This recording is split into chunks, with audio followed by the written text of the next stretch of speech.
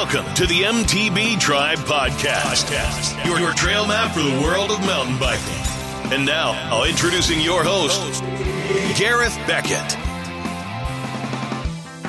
Howdy mountain bikers, and welcome to episode number 78 of the MTB Tribe Podcast. I'm here as always to help you find out more about mountain biking, how to get out on the trails, keep you stoked on those trails, and hopefully learn a little more about mountain biking and the people involved. It's all about getting you off the sofa and on the saddle, and I hope you're doing that, and I hope you've had a number of good weekends recently on the bike. I know the weather in Ireland and the UK has been a bit crazy at times, but I hope you have managed to get out and get on the trails and have a bit of fun with your friends there and get away from screens and phones and everything else that has really taken us away from the beautiful things in life, and that's getting out with nature and enjoying good friendship. So I hope the podcast is helping you do that. Now, I just want to say a big thanks to everybody who's been sharing the show via social media. It really helps the show, and that is the best way to get the show out there and get more people listening and know about the show. So please do that. Just share the show on social media. It would be much appreciated.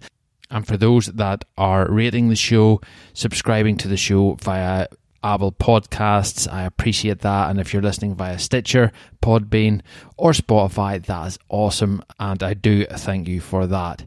Now, on to today's show.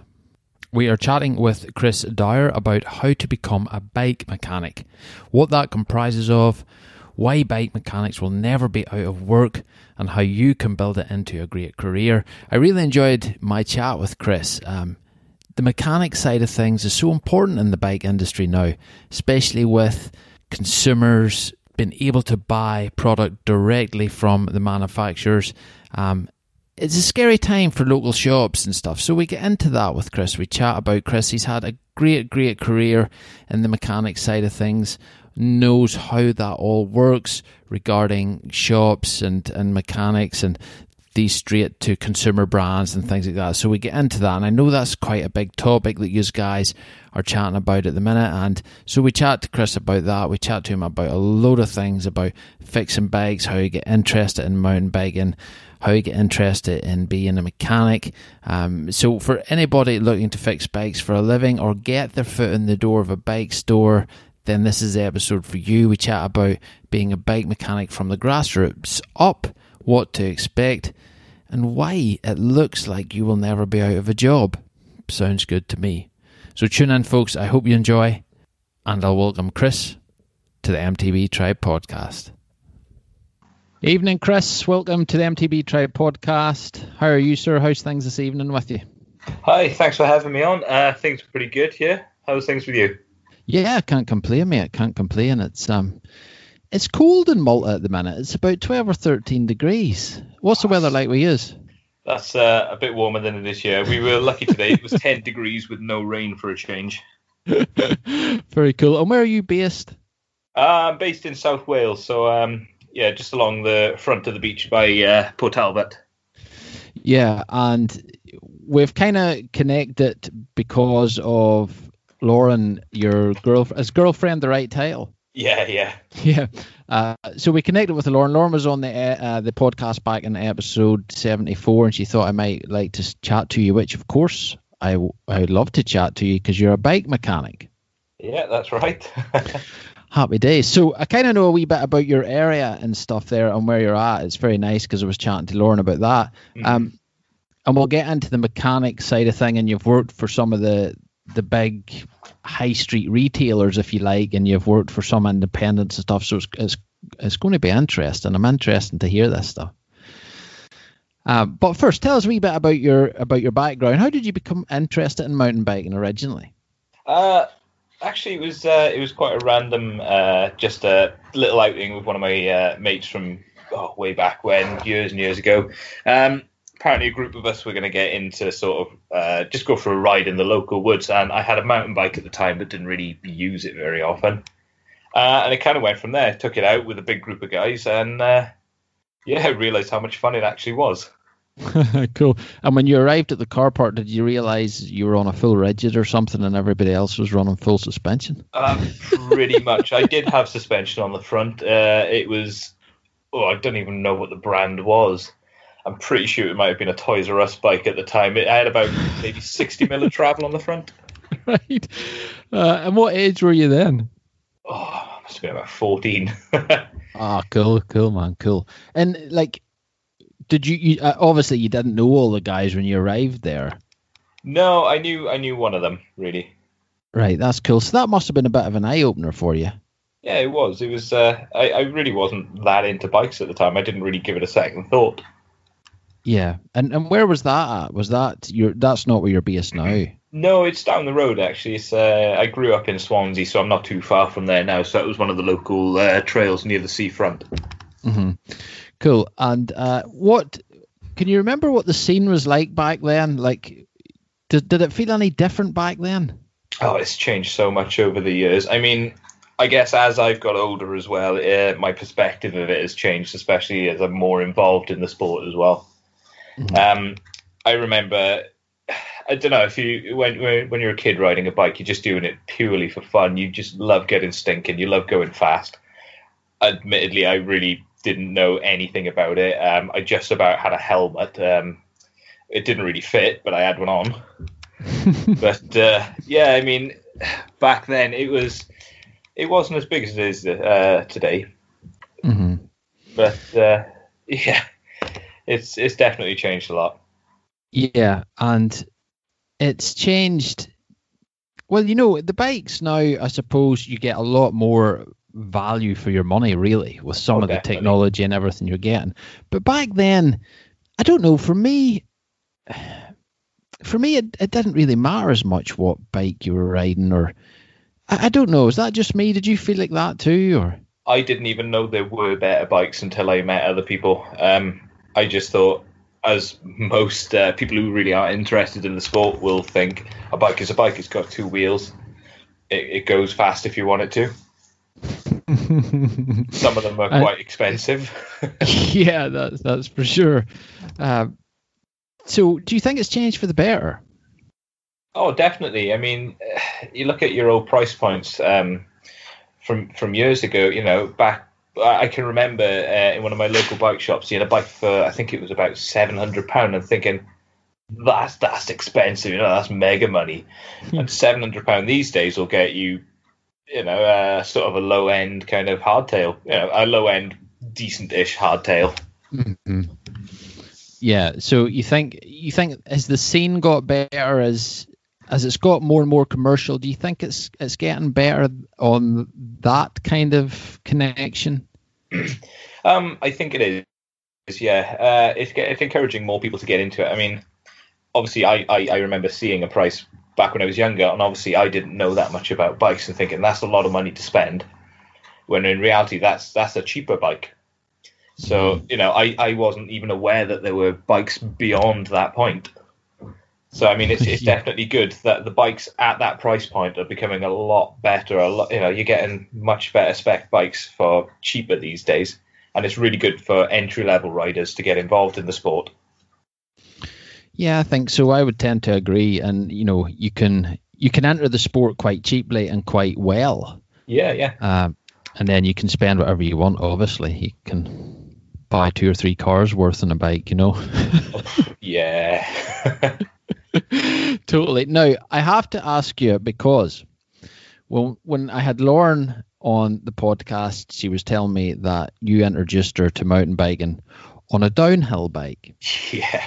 Now, that has raised a few eyebrows via the podcast. And so let's get to that story. So how did you come to get her starting on a downhill bike? It's pretty crazy. Well, the same friend actually that got me into riding all those years ago. We still ride together today, every other weekend or so. So when we were both living together, myself and Lauren in Cardiff, he'd come back from working away every couple of months, I think it was at that point. So every time he'd come down, we'd go out and ride. So I sort of got a bit more of an expensive bike by then, started enjoying the sport a bit more, you know, progressing as you do. And I think I was going on about it so much that I think she got into it just to shut me up initially. So yeah, I mean, it was definitely an eye opener for her. I don't think it was what she was expecting. I think I went into riding kind of a bit backwards because I did start. As you're a kid, you do a little bit of dirt jumpings, playing on the streets and stuff. But then I always had a thing for downhill when I discovered it, and I was like, that's what I'm going to ride. So I went kind of just from mucking about on the streets and on dirt jumps, little local trails, to going full downhill, thinking that this is the only type of riding there is. I couldn't even dream, I'd never have dreamed of pedaling. So yeah, we got Lauren a bike of her own, took her to one of the local downhill tracks. I say local, it was about an hour up the road. I think she was ready to give me the bike back on one of the first goes. Yeah, and so you bought her the downhill bike, surely because that's what you were riding, kind of thing. You were doing downhill at that time. Yeah, I was a little bit ignorant to any of the other disciplines by then. In my eyes, there was downhilling or cross country. There wasn't really an in between. Yeah, was the enduro scene even about then? It wasn't. No, this was just before enduro started getting popular. So you kind of had your free riders, your downhillers, your cross country riders, and I think trail was starting to get quite popular. So it was getting there, but it wasn't quite full enduro. I don't think the bikes were. Well, the bike I got, it was an old Norco Shore, which would have been, I think, 180 mil travel. It weighed more than she did, I'm pretty sure. It was quite a hefty bike. So, yeah, I mean, that was technically, I think it was a free ride bike. So it was at least designed to pedal some places, but it just wasn't possible. I'm sure it had a double chainring as well. Wow! Okay. Wow, that's crazy. But it's funny when you think back to that, because enduro now just seems such a natural thing. Yeah. I mean, it's so weird, isn't it? That's what we sort of migrated towards. So it was only until a few years ago I was still riding just downhill. I had a dirt jump bike. I had a road bike as well, but it was predominantly downhilling. And I remember I came back from doing a season in the Alps thinking I can't ride my bike anywhere unless I push. And I'd gotten used to a summer of uplifts, sitting on a chairlift every time I wanted to ride. So I think that's kind of what drove me to sell the downhill bike and bought my first enduro bike. Mm-hmm. Yeah. Okay. Yes. Cool. And I want to chat to you about working abroad as well, because I'm sure it's quite interesting. So tell me a wee bit about how you got started working on bikes. What pushed you in that direction? It's probably my dad and me not looking after bikes when I was younger. Growing up with my dad, he was a mechanic for cars. He's done it as long as I can remember. And I think the attitude was, he's not paying for it to get fixed. You either fix it yourself or it stays broken. Mm-hmm. So that kind of pushed me to work on my own bikes. I had a basic sort of mechanical mind at the time. I like to take things apart. Not so good at putting them back together at that point, but I could take it apart really well. But yeah, I think it's just progressed from there, really. He helped me sort of understand how things would work. And I'd have to still, work it out myself. And from there, then I started working on my friend's bike, and then it worked on some other friends' bikes, and it just kind of stacked up until Lauren actually gave me the push that I needed to apply for a bike shop in Cardiff. Mm-hmm. So I can blame her, really. Yeah, and when you were doing your own stuff and all, did you enjoy that kind of thing? Had you a passion for it? I did, yeah. I did really enjoy it. I mean, I didn't know enough about it at the time. It was only obviously when I started working for the bike shops that I had a bit more training behind it. I was kind of limited by what I knew because I was only able to work on my bikes or my friends' bikes. And at that time, a lot of them were just hardtails. There was nothing special about them. It wasn't, they were quite similar the way they were, so it wasn't any way for me to progress really until I actually did work on other bikes. Mm-hmm. Yeah, so let's chat a wee bit about that then. So you got into the mechanic side of things, and I'm thinking from the perspective of somebody listening to this who's thinking of becoming a bike mechanic and thinking of what route to take or how you can get involved in that kind of thing. So how did that happen for you then? I actually applied for an Evans Cycles in Cardiff. This would actually be the second time I applied for them. The first time I applied to be on the shop floor, I was terrible at talking to customers at that point, so I didn't get the job. But I applied again when I saw that there was a mechanic's post available. Well, I say I applied. Lauren actually helped me write the cover letter and put my CV together. There you go. Yeah, you get a journalist to write your CV for you. It definitely helps, yeah. I'm not too good with typing stuff. I just sort of hit the keyboard until it makes sense, I guess. But so yeah, I actually went in. It helps having a bit of a mechanical mind. It helps being able to figure things out as you go. So I went in, did a trial day. I'd never built a kid's bike before, and I remember I can't remember. I think it was just a girl's bike with a basket, and I just couldn't for the life of me work out how to put the basket on.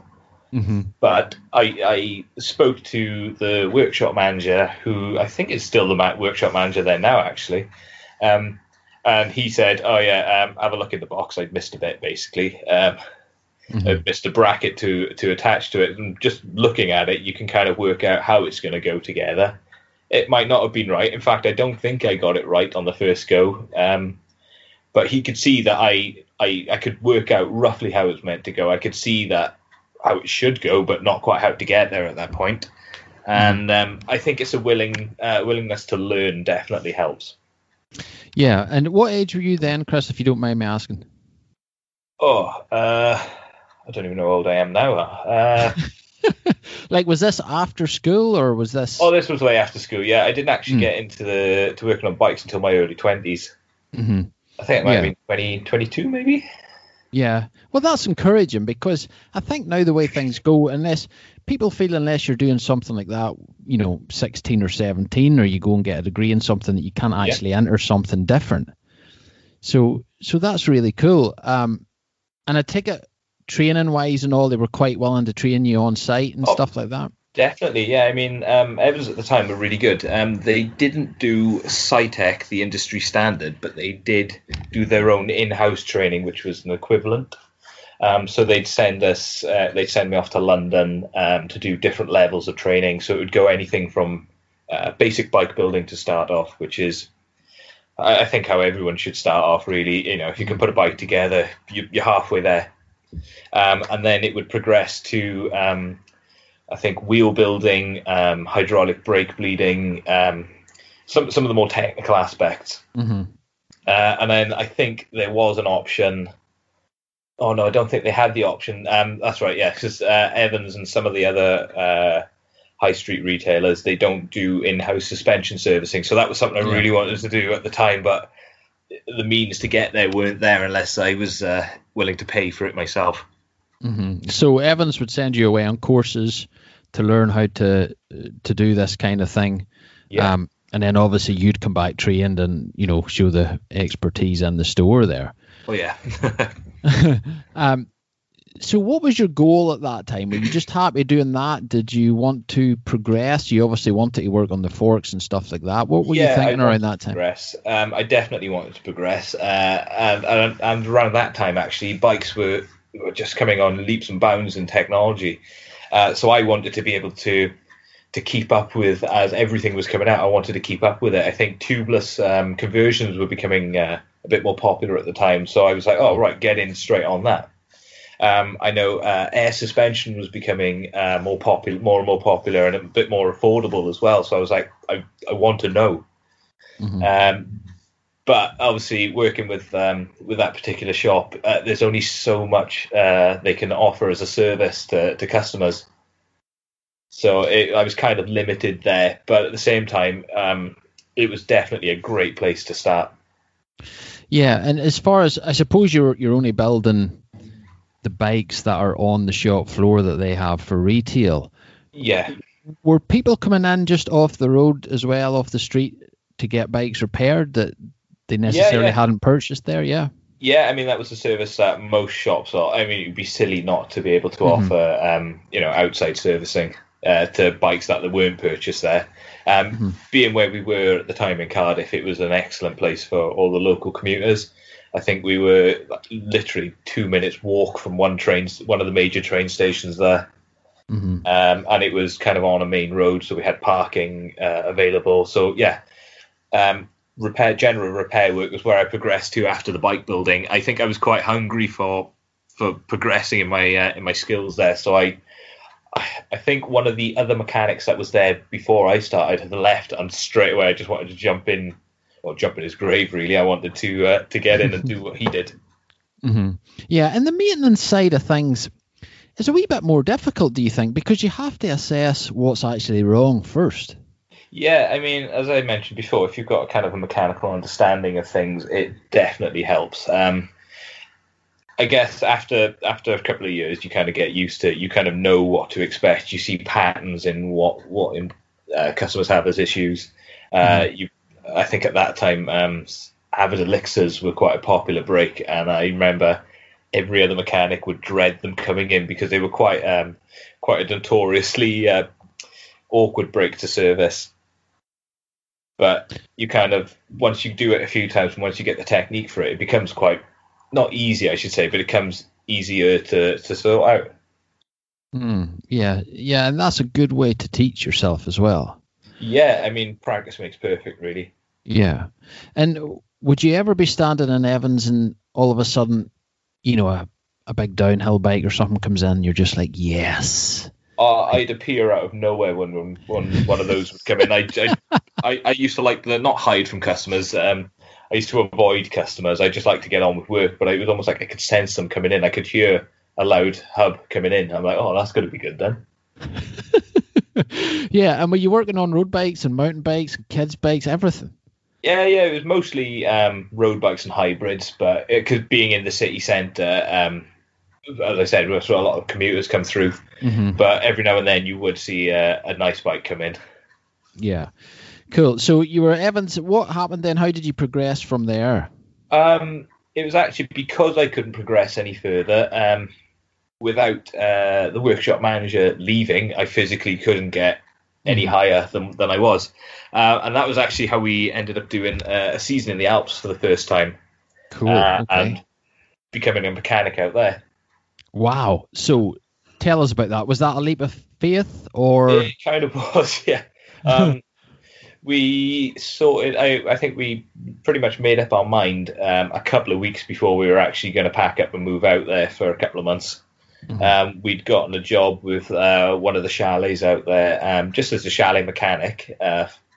So it was pretty easy work, I should say, because it was a bit of work in the morning and a bit of work in the evening and all the riding in between.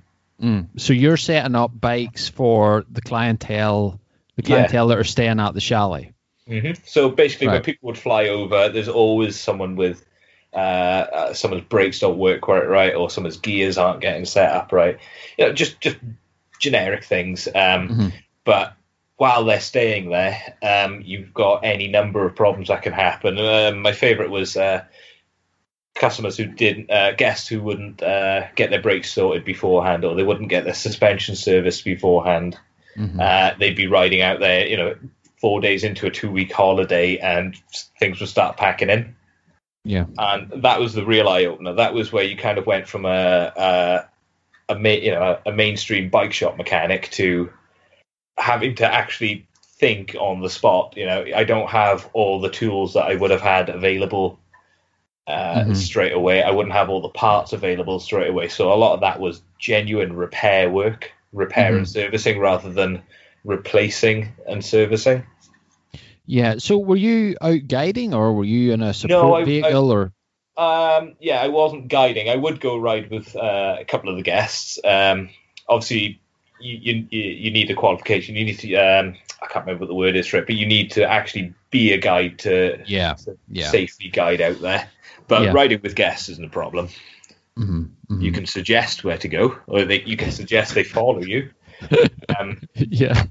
But yeah, definitely. I mean, it was a hell of a trip. Well, it was a working holiday essentially. Mm-hmm. Mm-hmm. And did you get your eyes open there? How was it different?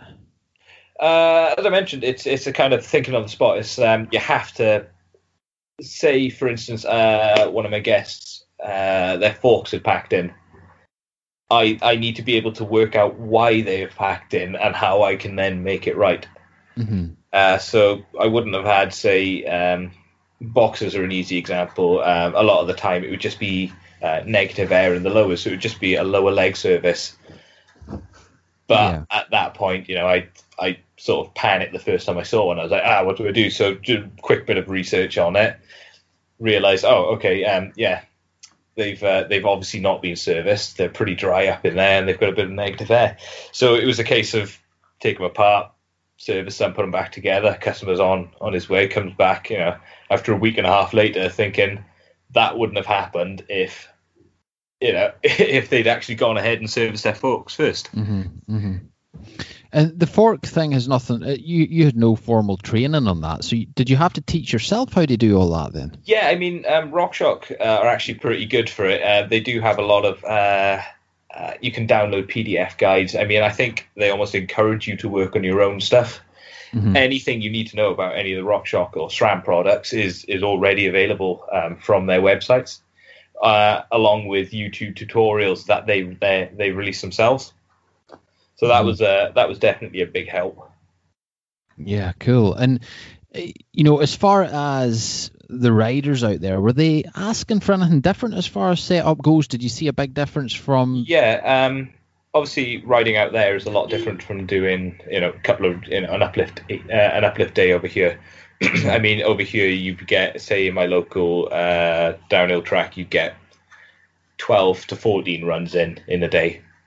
And that would be it. That would be your bike taken out after a week of not riding, done 14 rides, and then it goes back for a week. When you're out there, it's constant. Say an average ride over here would be 3-4 minute descent, but you can have anything 10 to 15 minute descents out there at a time, all day. Mm-hmm. Obviously, the bikes are going to start behaving different. Your suspension's warming up a lot quicker over there than it would over here. But it was nice to see. It was nice to be able to help people set their bikes up a bit more comfortable for them on a longer descent. What works over here might not necessarily work over there. Mm-hmm. Mm-hmm. The terrain is totally different. The length of time that you're riding in one go is totally different. So thinking, for instance, I had a guest out there who had his suspension set up quite firm. Great for his local tracks. I can't remember where he's from, but yeah, great for his local tracks. But on, say, Plenty Mainline out there, you do that a couple of times a day, your arms are going to start killing. Mm-hmm. Yeah. Yeah, it's so interesting, isn't it? Just the way you have to set up your bike and everything else. And I think it's something that maybe goes over the majority of people's heads, how that actually works and stuff. Yeah, I mean, as I said, a lot of people are... ignorant's not a great word for it, but they're not aware of what actually goes into making the bikes work. If people think I spent a lot of money on a set of Fox 40s, they should work indefinitely forever, perfectly. When in actual fact, you need to service them regular. You need to look after them. They may work, they may be expensive, and they may work amazing from new, but they will wear and tear. Yeah, certainly. Yeah, like anything, totally. And especially if you're putting it through that amount of mileage and, those many hours, it's going to definitely act differently, like you said, Yeah. Well, 50 hours of riding over here can take anything, it can be over a couple of months. Easy, but yeah. 50 hours over there, it can be easily done in a week. Yeah, wow. It's crazy. Yeah. What bike were you riding out there yourself? I had my Norco Aurum when they just stepped up to 650B at that point. I had one of the older 26-inch wheel Norco Aurums as an aluminium frame beforehand, and it was only a couple of months before we went out there that I went for the carbon 650B version. It was massive difference, and as I said, it was only when 650B was starting to become a thing as well. Yeah. So the 29ers were out, but the 650Bs 29ers were purely for cross country riders at that point, in my eyes anyway. Mm-hmm. So you had nobody arriving out there with 29ers or any, did you have people coming out with bikes that just were not suited for what they were going to be doing? Well, they were suited. As I mentioned, they were only now sort of coming into it, but some of the tracks out there are notorious for braking bumps, which sucks for people, on 26-inch wheels, because that's the size of the braking bumps. On a 650B, I was gliding over them. My wheel was that much bigger that I hardly notice it a lot of the time. And it's what people on 29ers are getting now these days. They're realizing, these are so much better. And now we on the 650Bs are like, oh, this sucks. Yeah, it's crazy, isn't it? So, okay, I take it you enjoyed your experience out there. Oh, I loved it so much. I went back again next year. Oh, really? Did you? Okay. So you came home. What were you doing when you came home then? Between going back? Yeah, I actually bumped into one of my friends who stayed with us in the chalet. He worked for Treads Bikes at the time. Mm-hmm. So I thought I actually need a plan for when I get home. So spoke to him, spoke to the shop, and arranged. I arranged an interview with them. Pretty much started with them straight away when I got back. They understood that I already planned to go back the next summer. So they were pretty cool about it at the time. So I went back to sort of generic bike shop work for a couple of months before I headed out again for another season. Yeah, very good. Did you go to the same area? Yeah, back in Morzine again. Very cool, very cool. And as far as Morzine, I've snowboarded in Morzine. I've never biked there. But do you enjoy that scene out there? Yeah. It's a bit of a party scene sometimes. Especially around the World Cup time. If the riders are in that area, everyone seems to converge into Morzine. It seems to be a bit of a hub.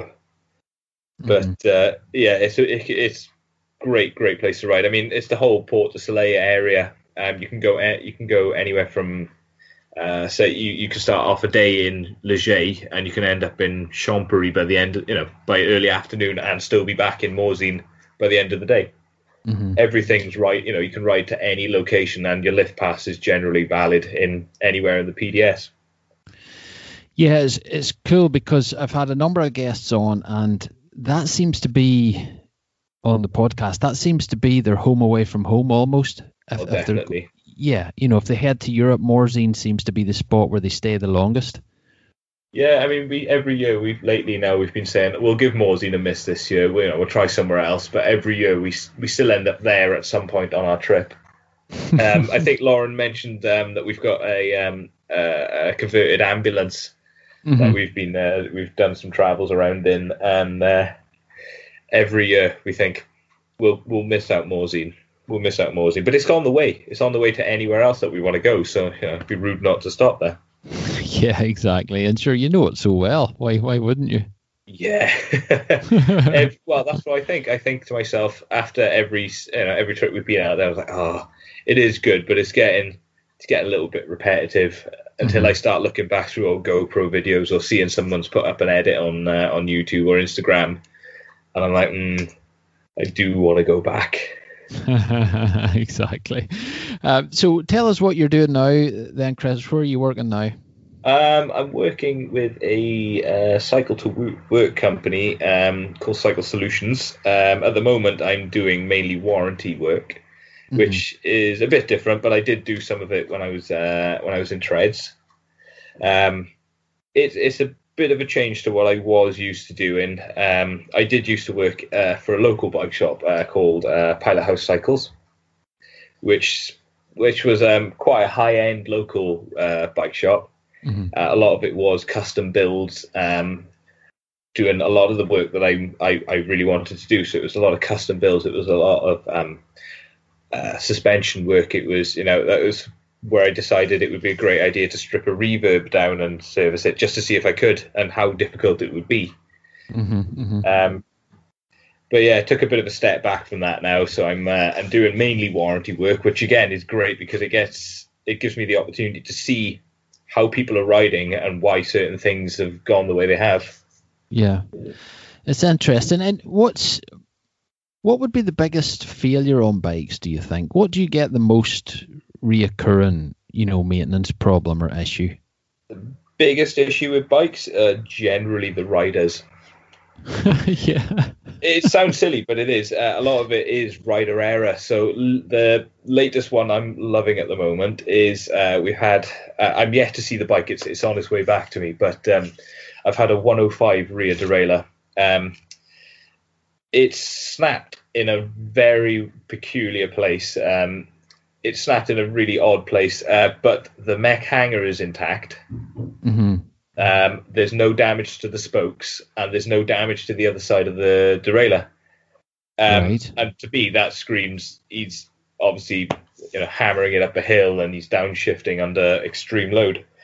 But I've never seen one go the way it has, which is why I need to get the bike back and have a proper look at it.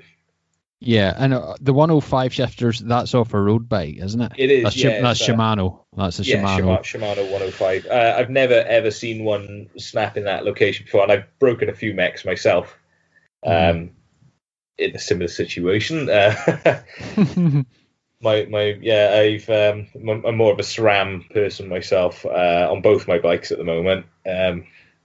Just what I'm used to, I guess, at the moment. Yeah. But a couple of weeks ago, I ripped a rear derailleur in half. Oh, wow.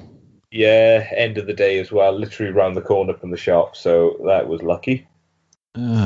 Crazy. And talking about SRAM, what do you think of that new cableless SRAM setup?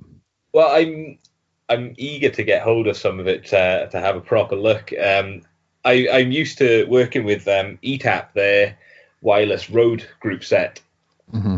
And at the time I thought that was amazing. I can't wait till they use it on mountain bikes.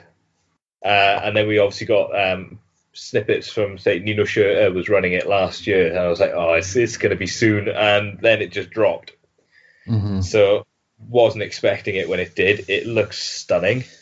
My current bike has actually got oil slick decals on it, so I need that cassette in my life.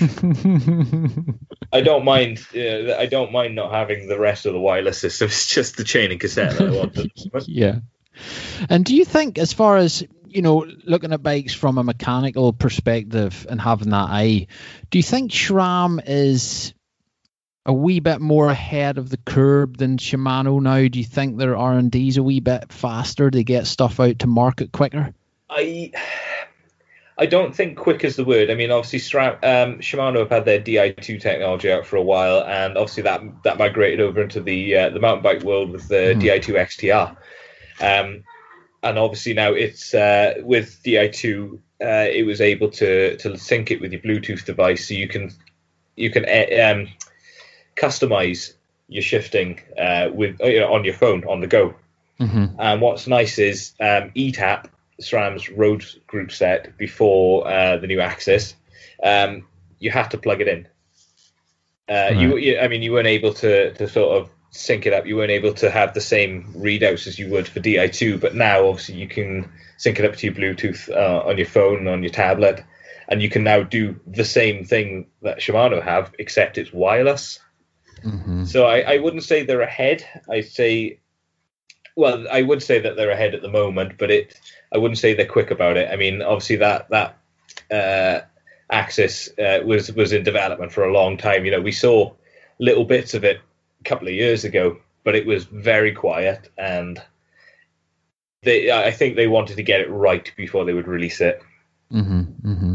Yeah, no, it's interesting, and the way bikes are going and the way technology's going. I think bike mechanics are here to stay for a long time. Oh, definitely. Yeah, I mean, as I mentioned when I was back working with Evans, I wanted to stay ahead of. I wanted to keep up to date with all the latest technology that's coming out. Because I mean, if we can't fix it, if we don't understand it, we're never going to be able to repair it. Mm-hmm. Yeah. And, for somebody that's interested in it, for some young fella that wants to get into bike mechanicing and stuff, do you think it's a good career? Is it something you can have a good, successful career doing? Yeah, I think you can. I've been doing it for a number of years now, and I've done various aspects of it, and as I mentioned, I've done it in various countries as well. Mm-hmm. It can lead you places. I've just had a friend now. He's just actually starting with one of the World Cup teams as a mechanic. Mm-hmm. And he's super excited about that. He's been doing it for about the same sort of time as myself. I mean, it's a great opportunity to go for. It's going to take him all over the world.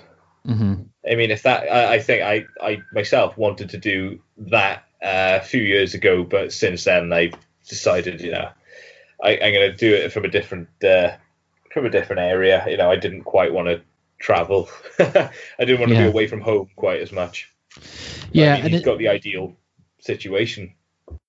Well, very good, and I hope that goes well for him. What a great opportunity. But it's tough. It's tough on the road, because I had Alistair Beckett, who on the podcast, who was one of the main guys behind Nukeproof. Yeah. And he designed the Nukeproof for Sam Hill and stuff like that at the time. And he was a mechanic. He worked as a mechanic on the tours and stuff. And yeah, it just sounds tough. You're a driver, you're a mechanic, you're a coffee maker, you're a You're anything they need you to be. Yeah, but here, what an opportunity! Sure, it would be amazing to be in around that kind of network of people. Yeah, no, 100%. I mean, there's things you can learn all the time. Jason Marsh on the Syndicate is a great mechanic to watch out for.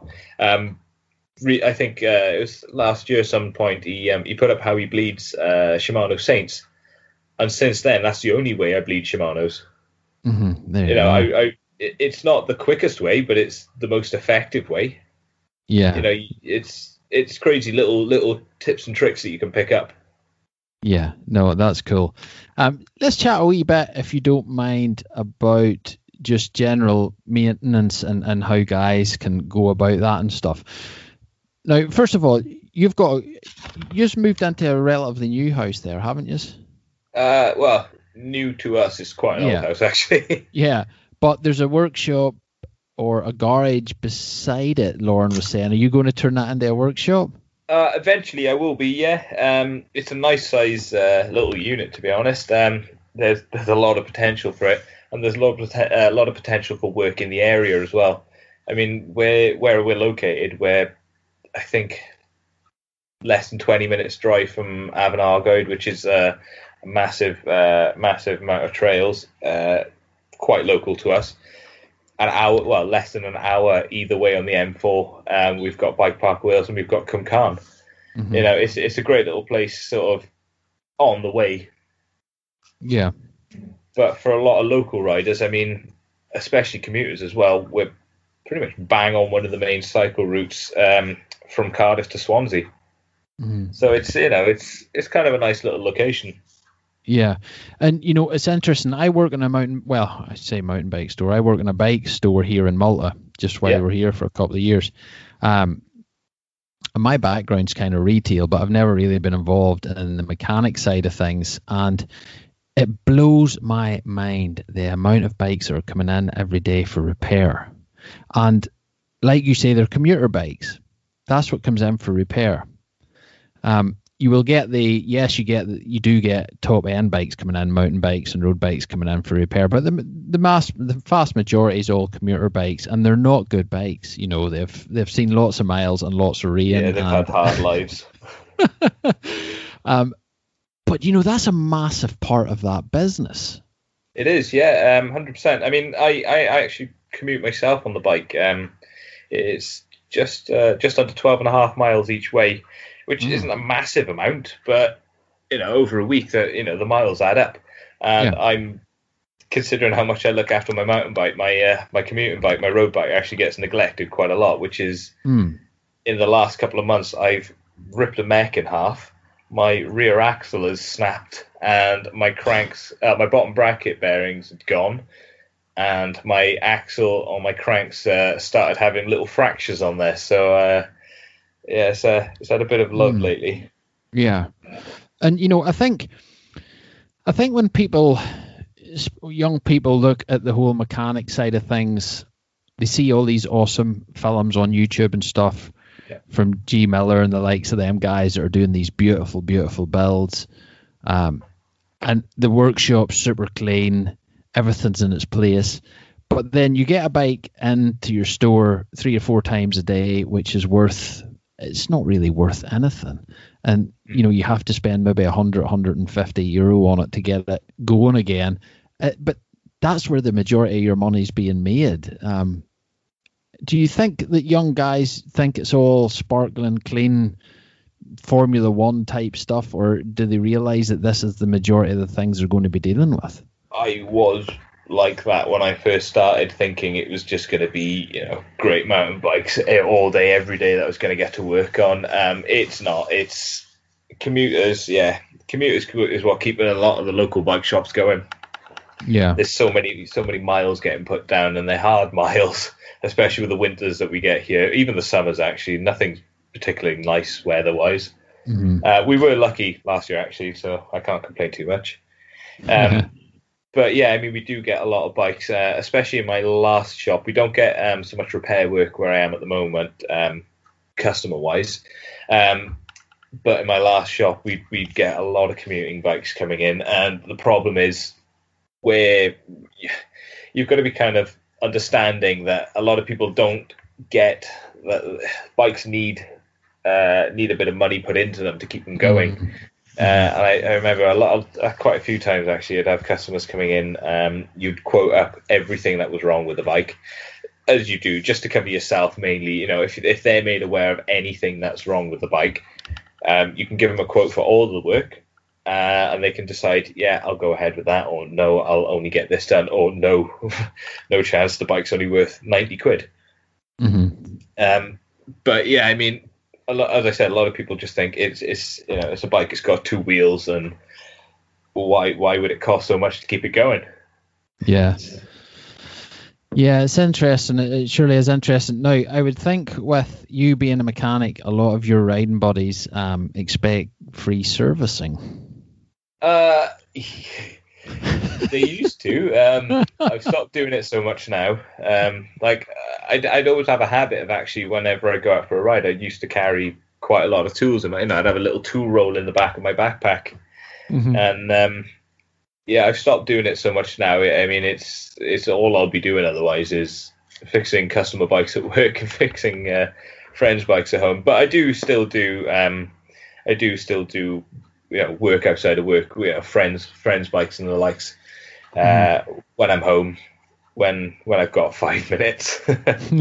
Yeah. And you're thinking of setting up the garage and making that into a workshop. For somebody thinking of doing something similar, what's the outlay like in that? What's the kind of commitment you need to put down onto tools and things? It helps building a tool collection over the years. I mean, the fastest way to do it would spend a couple of £1,000 and get say like a Park Tool master toolkit. That's going to have virtually everything you need, bar a couple of specialist tools.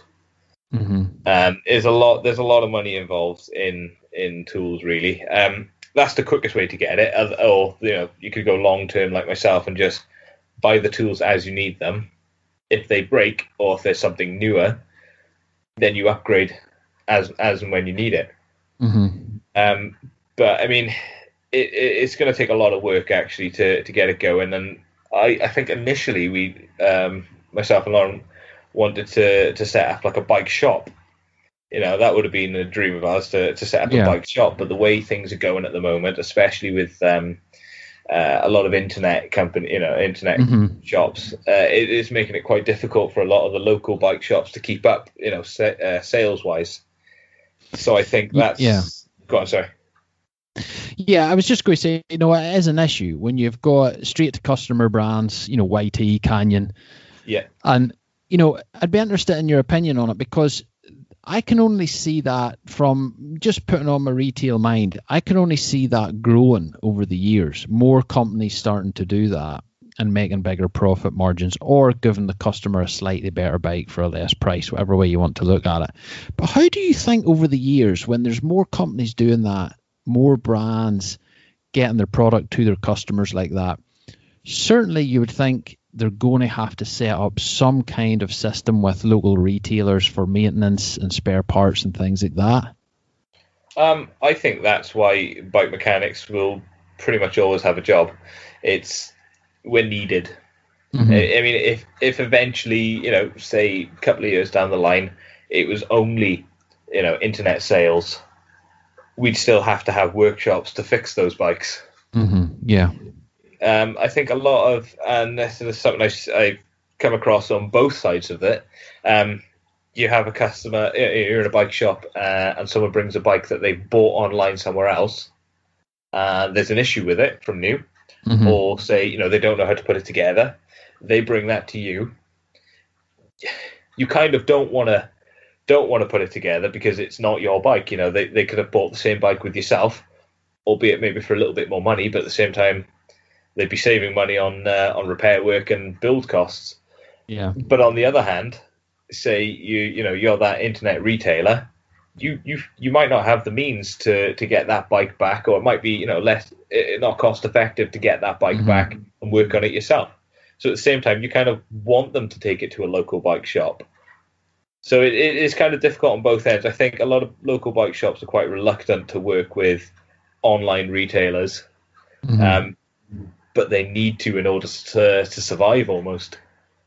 Yeah, it's interesting because if you think about it, what we were talking about there previously about setup and about how you would have to set your bike up for different riding conditions and whatever. I think there's definitely a case there for the likes of some of these companies to set up some kind of system where the customer goes online, orders the bike off them. They then select their local bike shop. The bike is delivered to the bike shop, and then the bike shop, obviously for a charge, sets the bike up, gets correct for the rider and where he's going to be riding, etc. And then all the maintenance comes back to the store as well. Now, you're maybe not going to make as big a profit doing that than selling a bike yourself, but you have to carry less stock and cash flow, and there's all these things. I think that's maybe the way we'll have to see it going in the future. Do you think you can see that happening? Do you know what? I do agree with you on that. That is, I think, in an ideal world, the way it should go. Mm-hmm. Not should go. I think that's the way it will go. As I mentioned, it's kind of two ways to look at it. I mean, the bike shop themselves might not think it's a great idea. Yeah, they're not going to make as much money. They're only going to make labor costs. But at the same time, that's money that they might not have got, if they weren't paid up with, say, an online retailer. Yeah. But I mean, there's only so. But then, if you look at it again, okay, if the customer bought the bike there, you may have to price match, say, to in order to get that sale. So at that point, then you're a bit more reluctant then to offer any discount on labor or anything. So there's it's quite a difficult subject, I think, to approach. There's so many angles you want to look at it. Yeah. Yeah, and it's definitely changing. The whole thing's changing, and with a lot of closure of bike stores, it's difficult to know how it's going to end up. But it's like we sell in our store. We sell Orbea. Now, if somebody wants to buy a Rallon Orbea, which is one of the top end, they can come into us and they can choose whatever color scheme they want. You can do your own personalized color scheme. Oh, you've got the My Orbea as well, have you? Yeah. It's a great idea, that. Yeah, so you can do that, and okay, they're still buying the bike off you, but it's something similar, So why could YT or Canyon not set up something like that with retailers? With bricks and mortar retailers, that a customer could come in and choose what bike they want, get advice from professionals about what bike would suit them best, kind of do it that way. I don't know. I just think there's something there that needs to be looked at in a wee bit more detail. I think the only problem there would be costs, time. Mm-hmm. Someone's got to pay that retailer for their time spent, talking with the customer. I mean, they're trying to keep their prices down by cutting out a middleman. Yeah. And I think that's the key point there, is cutting out the middleman for them. I don't think they'd want to bring in a middleman to kind of go over options. I mean, it would be really nice to be able to fully customize a nice new YT Capra for yourself. Yeah. But you really can't do that at the moment. I mean, with the volume that volume of orders I'm sure they're getting at any given time, they don't have the means to customize every single bike that goes out. Yeah. I think Orbea, great bikes, are fantastic bikes. We actually sell them as well. Mm-hmm. And as I said, that My Orbea idea is amazing. You can customize every aspect of it almost. Mm-hmm. But they're a much smaller company, I think, than say YT and Canyon. Yeah. I mean, they are more expensive, but that's because I think they're taking the time to customize to make that bike unique to you. Yeah, and you can only do it in the top end ones as well. You can't do it in the kind of the cheaper, the lower end ones. No. Yeah, it's very interesting, and they have obviously thought of that and maybe thinking, well, this is a way we can maybe, compete with the likes of YT. We can offer you a very, very personalized bike. And we have, last week we had 2 customers come in and do that. So it's guys like it, Yeah, I mean, it's a great experience for the customer as well. It gets them excited, that they're there. I remember buying my first proper bike. I remember looking for ages. Say it's when that Norco Aurum came out. I remember seeing one in the flesh first and thinking, I like that, but I want one in black. Because everything's got to be a black at that point. And so I got excited about when I realised, oh, it actually does come in black. And you get riled up for it. And I think that kind of what the Orbea does kind of like reawakens that feeling, almost like buying your own personal bike for the first time. Yeah, no, it's very true. And when you're spending that amount of money, it's nice to be able to customize it. Yeah, definitely. Cool. Now, before I let you go, Chris, I know it's getting on a wee bit. If there was somebody wanting to get into the mechanic side of things, what advice would you give them? How are they best starting out? What's their best route to get started? Best place to get started is as I did on my own bikes. I mean, if you've got a general understanding of how your own bike works, you've got a good sort of baseline to understand how all bikes work. Well, all bikes is probably not the best way for it. I mean, you're not going to understand how a pinion gearbox works if you've got the external gears. But yeah, I mean, for a basic understanding, if you can understand your own bike, it's a great place to start.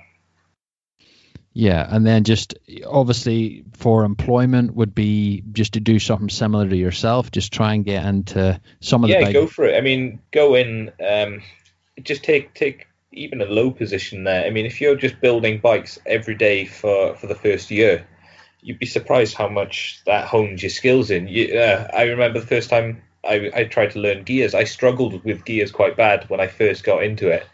I remember it would take me about 10, 15 minutes, sometimes longer to set them up right.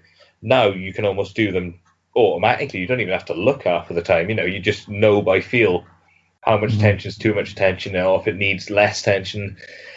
Indexing, you almost know it just as an instinct now. So yeah, definitely. I mean, go into it as bike building. I think is the best place to start and grow from there. And it's funny, isn't it? It's interesting.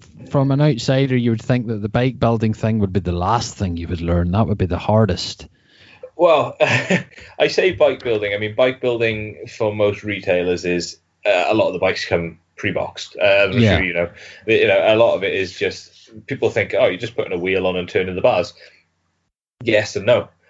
You're putting the wheels on, you're turning the bars, but then you're also making sure that bike is safe. You understand, you start to learn about torque settings, tolerances, you start to learn about British standards when you start doing Cytec and the likes. But then on the opposite end of that scale, in a lot of independent stores, like when I was in Pilot House, we did a lot of custom bike building. So it would almost be like with Orbea, where you get to choose all the bits to go on there, except it's the long way of doing it. Yeah. We'd have customers come in, we'd get them started on a base frame, and then we'd give them any option they could want. Yeah, so you start in a frame, and then you could choose your Hope components or whatever you want it to choose and put on. Generally, Hope or Bergtech, I think we like to do. We worked a lot with Santa Cruz bikes that we'd have in. One of my favourite builds was a Santa Cruz Chameleon. Fantastic little hardtail, full Invisi frame on it, which I weirdly find quite therapeutic to do. Full Invisi frame on there. We went full colour matched almost Hope purple components to go with the decals on the frame. And then we finished it off. We thought we'll keep it, kind of a British finishing kit. And we went Bergtech finishing kit. So we'd have the Bergtech bar, stem, saddle, seat post. It all sort of came together really nicely. And I think the customer was, beyond chuffed with it. Yeah, that's cool. And, what could you get people spending on builds like that? Depends what their budget is. I mean, that's the first question I had, and it's almost like a rude question. But when I have customers coming in, my first questions would be, "What kind of bike are you after, and what's your budget?" Because it's all well and good me saying, "Oh, we're going to put you on a Nomad CC," and they'd go, "Well, I've only got $3,500. Okay, so we'll put you on the Nomad Aluminium then." Yeah. It depends entirely on what their budget is. Yeah, no, it's important to know. There's no point in you trying to sell something or advise something when they can't spend that amount of money, or 100%. They want to spend double that. You don't know. Exactly. Yeah, I mean, if I've got a rough idea of what they're willing to spend, I can spec it as close to. Well, I can spec it almost exactly what they want, and especially with an independent store, I didn't mind. Discounting some of the labor involved with it, because I feel like if that bike's not complete, if that bike is missing that one component because it's not in their budget, I didn't mind trying to work it around to incorporate that, because at the end of the day, I mean, it's your reputation that's up there as well. Yeah, no, definitely with builds like that would be a very important side of it. Yeah, cool. Well, listen, Chris, I could chat to you all night about mechanical stuff, and it really is interesting. And I suppose with me getting kind of an insight into what goes into that from the maintenance side and the store that I'm in now, them guys need to know so much. There's so many different wee things come in every day, just so many different wee, maintenance issues, and you need to know so much. So you have to be switched on. Yeah, you really need to be on the ball with a lot of things. As I said, a lot of them, they're kind of similar problems, but it's all the individual brands. There's different way that these problems can go wrong. Yeah, and there's so much stuff out there. Man, there is so much brandage of stuff out there. It is unbelievable. It's, you've got 8-speed, 9-speed, 10-speed, 11-speed, and you need different chains. I was going to say you could go up to 12-speed, but Rota released that 13-speed back in last summer. I don't know why. Yeah. I said the same thing with 12-speed, and then I went and bought it. Yeah. Well, you have to. You need to try it out. You're just testing stuff out, Oh yeah, 100%. I like to know how it works, Yeah. Well, here, Chris, thanks so much. Thanks for coming on the podcast. And say hello to Lauren for me, and thank her for getting you on. So that's awesome. And here, I hope everything goes well where you're at and stuff. Are you planning to go away again this summer, or? I think we're doing another trip this summer. We did it again. We said we're not going to do Morzine. We'll probably be in Morzine. But I think we're going to go a little bit more. We went to Switzerland and Italy a few years ago, just for a brief trip around Motorino Bike Park, and I love it there. And I think the area is amazing as well. So I think we're going to try and have a look down that way a bit more this year. Yeah, cool. Well, I hope that all goes well for you, and you don't break too many derailleurs and stuff. I'll try not to.